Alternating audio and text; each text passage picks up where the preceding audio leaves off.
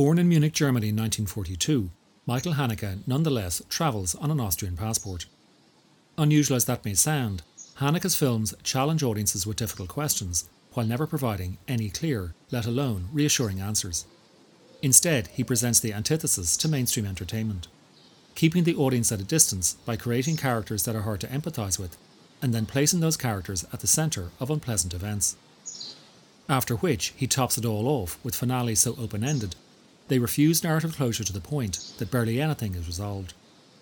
In a Michael Haneke film, the story does not end as much as the director decides he has given us enough.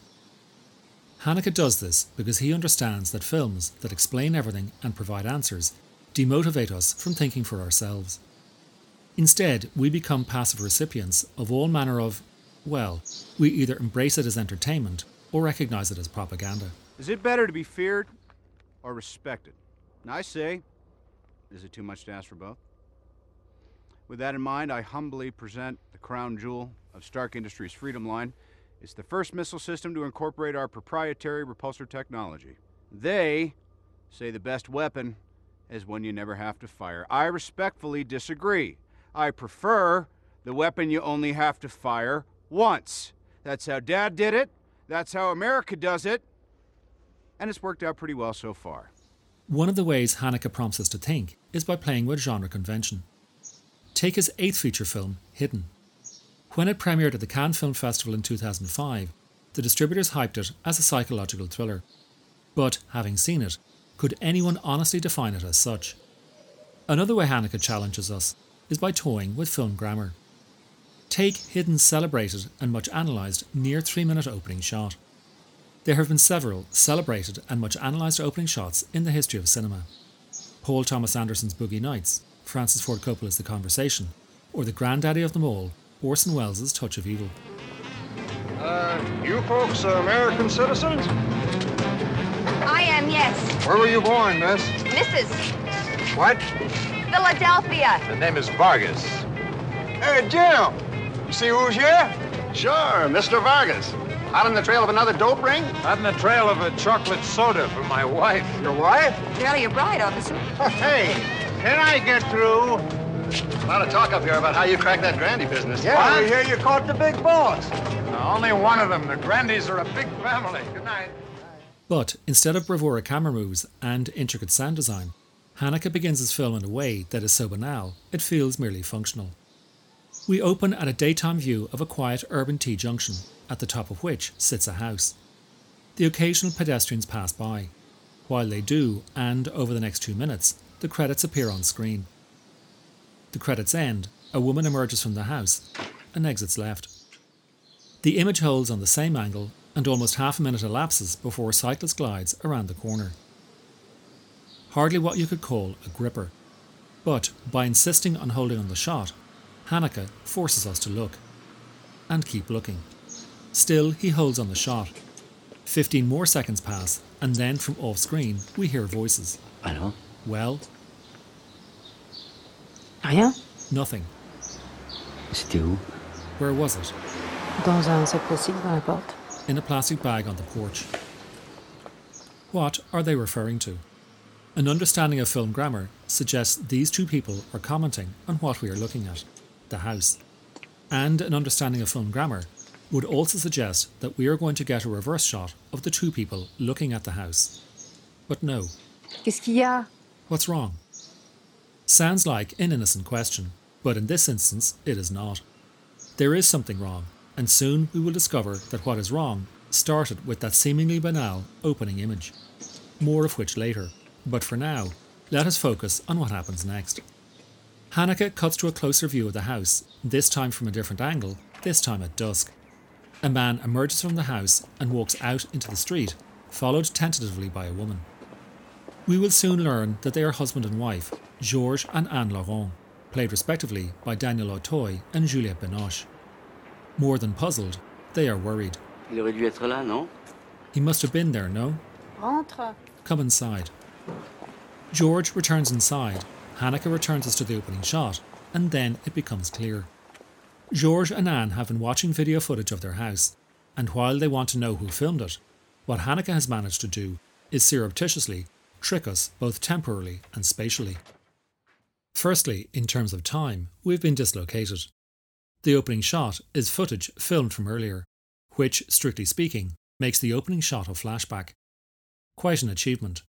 Secondly, in terms of space, we have also been dislocated. The opening image appeared that we were outside the house, and with the voices, that impression was momentarily reinforced. But the overlay of dialogue placed us inside the house while looking at the outside of the house. Again, quite an achievement. But there is more to it than that. While the image of the street seems innocuous, over the course of the film's near 2-hour running time, the video footage raises the question, who is looking at the house? In a way, it is as if Haneke has taken a genre convention established by Hitchcock in Rear Window, and instead of telling it from the point of view of L.B. Jeffries and Lisa Fremont, he puts us in the apartment across the courtyard and tells a story from the point of view of Lars Thorwald. What do you want from me? Your friend, the girl, could have turned me in. Why didn't she? What is it you want? A lot of money? I don't have any money. Say something. Say something. Tell me what you want. Can you get me that ring back? No. Looking at the video for the first time, Georges thinks it might be a prank carried out by the friends of his son, Piero, played by Lester Makandonsky. But when another video arrives, this time wrapped in a crude childlike drawing of a man spitting blood, Georges experiences a brief and cryptic vision of a child with a bleeding mouth. But instead of having Georges explain the vision, Haneke has Georges and Anne continue looking at the videos. By doing that, Haneke does 3 things. He prolongs the mystery while also calling into question the nature of looking and the nature of filmmaking itself. Georges hosts and edits his own TV talk show, on which his guests review the latest literary publications. So, while watching the tape, Anne wonders whether it has been sent by a disgruntled viewer, which in turn might prompt us to wonder whether the person behind the tape is in fact a disgruntled author whose book was disparaged on George's show. That we never learn who made the tapes means that Haneke is once again playing with genre convention. Only in this instance, it would appear he is offering up a version of Hitchcock's MacGuffin. However, a more accurate comparison would be Michelangelo Antonioni's Blow Up, which focuses not only on a photographer, but also the phenomenon of photography. Here is Haneke in 2011 on the Reverse Shot Vimeo channel being asked about the ethics of the image as well as the ethics of a filmmaker. Ja, ich denke, der Film ist ja das Manipulationsmedium par excellence. I think that film is par excellence the medium of manipulation for spectators. So as a result of that, then as a filmmaker, it's your obligation to use that power responsibly. Of course, mainstream cinema doesn't do that. Mainstream cinema robs the spectator of their responsibility. All they're really doing is going into their wallets and taking out money. If you take cinema as an art form, then it's necessary to treat the spectator with the same respect that you treat yourself, take him as seriously as you take yourself.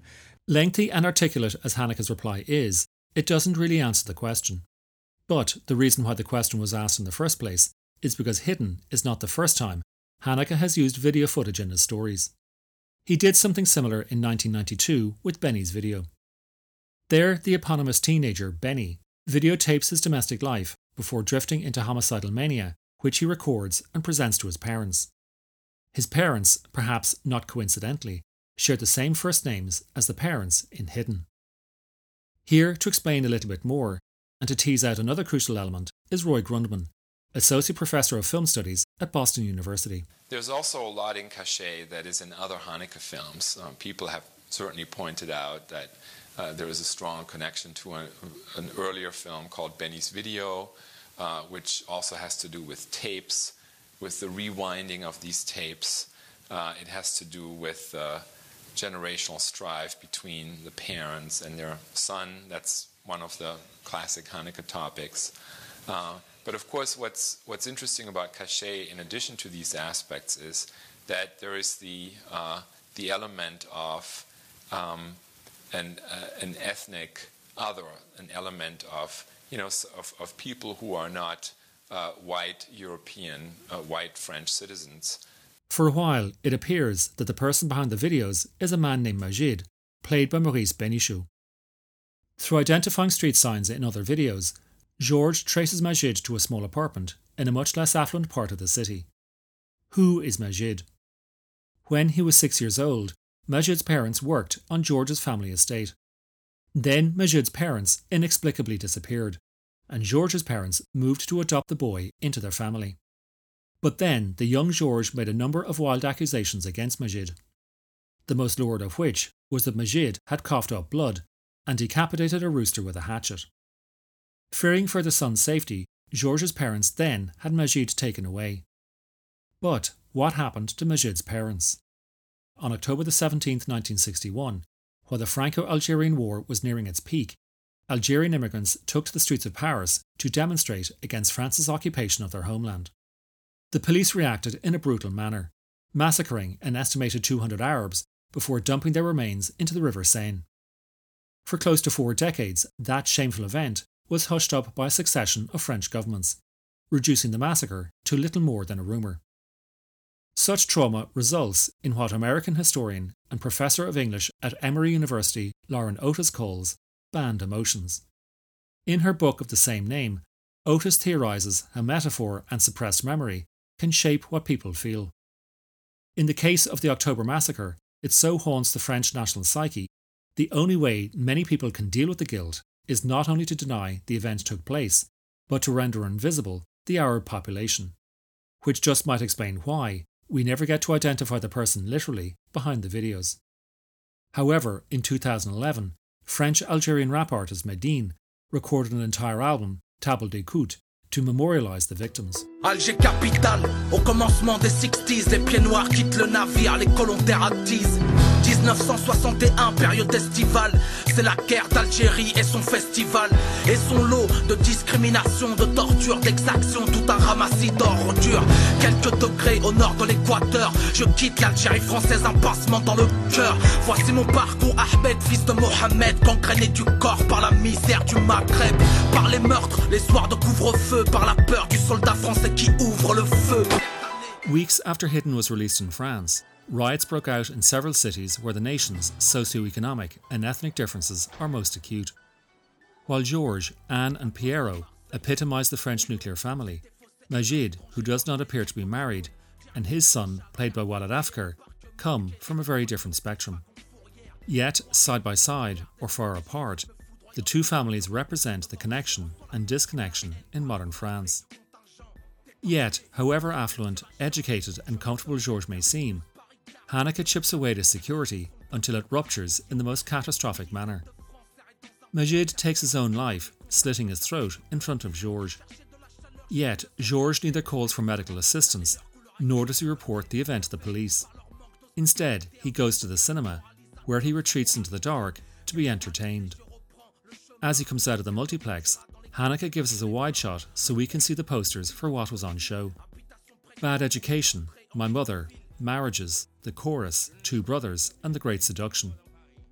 Each in their own way, and especially as a collection, the titles offer headings for a discussion on Georges, his childhood home, his connection with Majid, his relationships with his wife and son, how his TV show frames public discourse, and above all, how Georges relates to and disengages from the tragedy he just witnessed. Here is Edward Nersessian, co-director of the Philocrates Center in New York. It's a lot about the construction of reality and how reality is so much a question of one's own perception, not only visual perception, but psychological perception and evaluation of the situation. And whether that perception is affected by what is implied in here, which is guilt about some crime that was felt to have been committed as a child, or whether the perception is determined by just the visual nature of the incongruities. Michael Haneke is a director of often breathtaking brilliance. Too austere for mainstream audiences, yet revered by most critics, his peers repeatedly acknowledge his importance. Amongst many other honours, Haneke has received 2 Palme d'Ors at Cannes, 2 Oscars for Best Foreign Language Picture, a BAFTA, a César, a Donatello, a Goya, and 6 European Film Academy Awards. But while Haneke is admired for his refusal to provide clear answers, that does not mean his films offer consistent theses. Haneke's preferred mode is realism, a realism he hopes will prompt us to think for ourselves. Yet, in Hidden, he weakens his intention by creating scenarios that undermine his drama's credibility. In an otherwise brilliant film, Haneke deems it plausible that Anne needs Georges to explain to her the massacre of October 17, 1961. This despite Anne being an editor at a prominent and progressive publishing house. Could she really be so uninformed? It seems to me that in this instance, Haneke doubted our intelligence and ability to think for ourselves. To give an indication as to just how widely known the events are, on October 18, 1994, Belfast punk band Stiff Little Fingers released their 6th studio album, Get a Life. The final track on the record is When the Stars Fall from the Sky, which, just like Medine's album, memorialises the victims of that fateful day.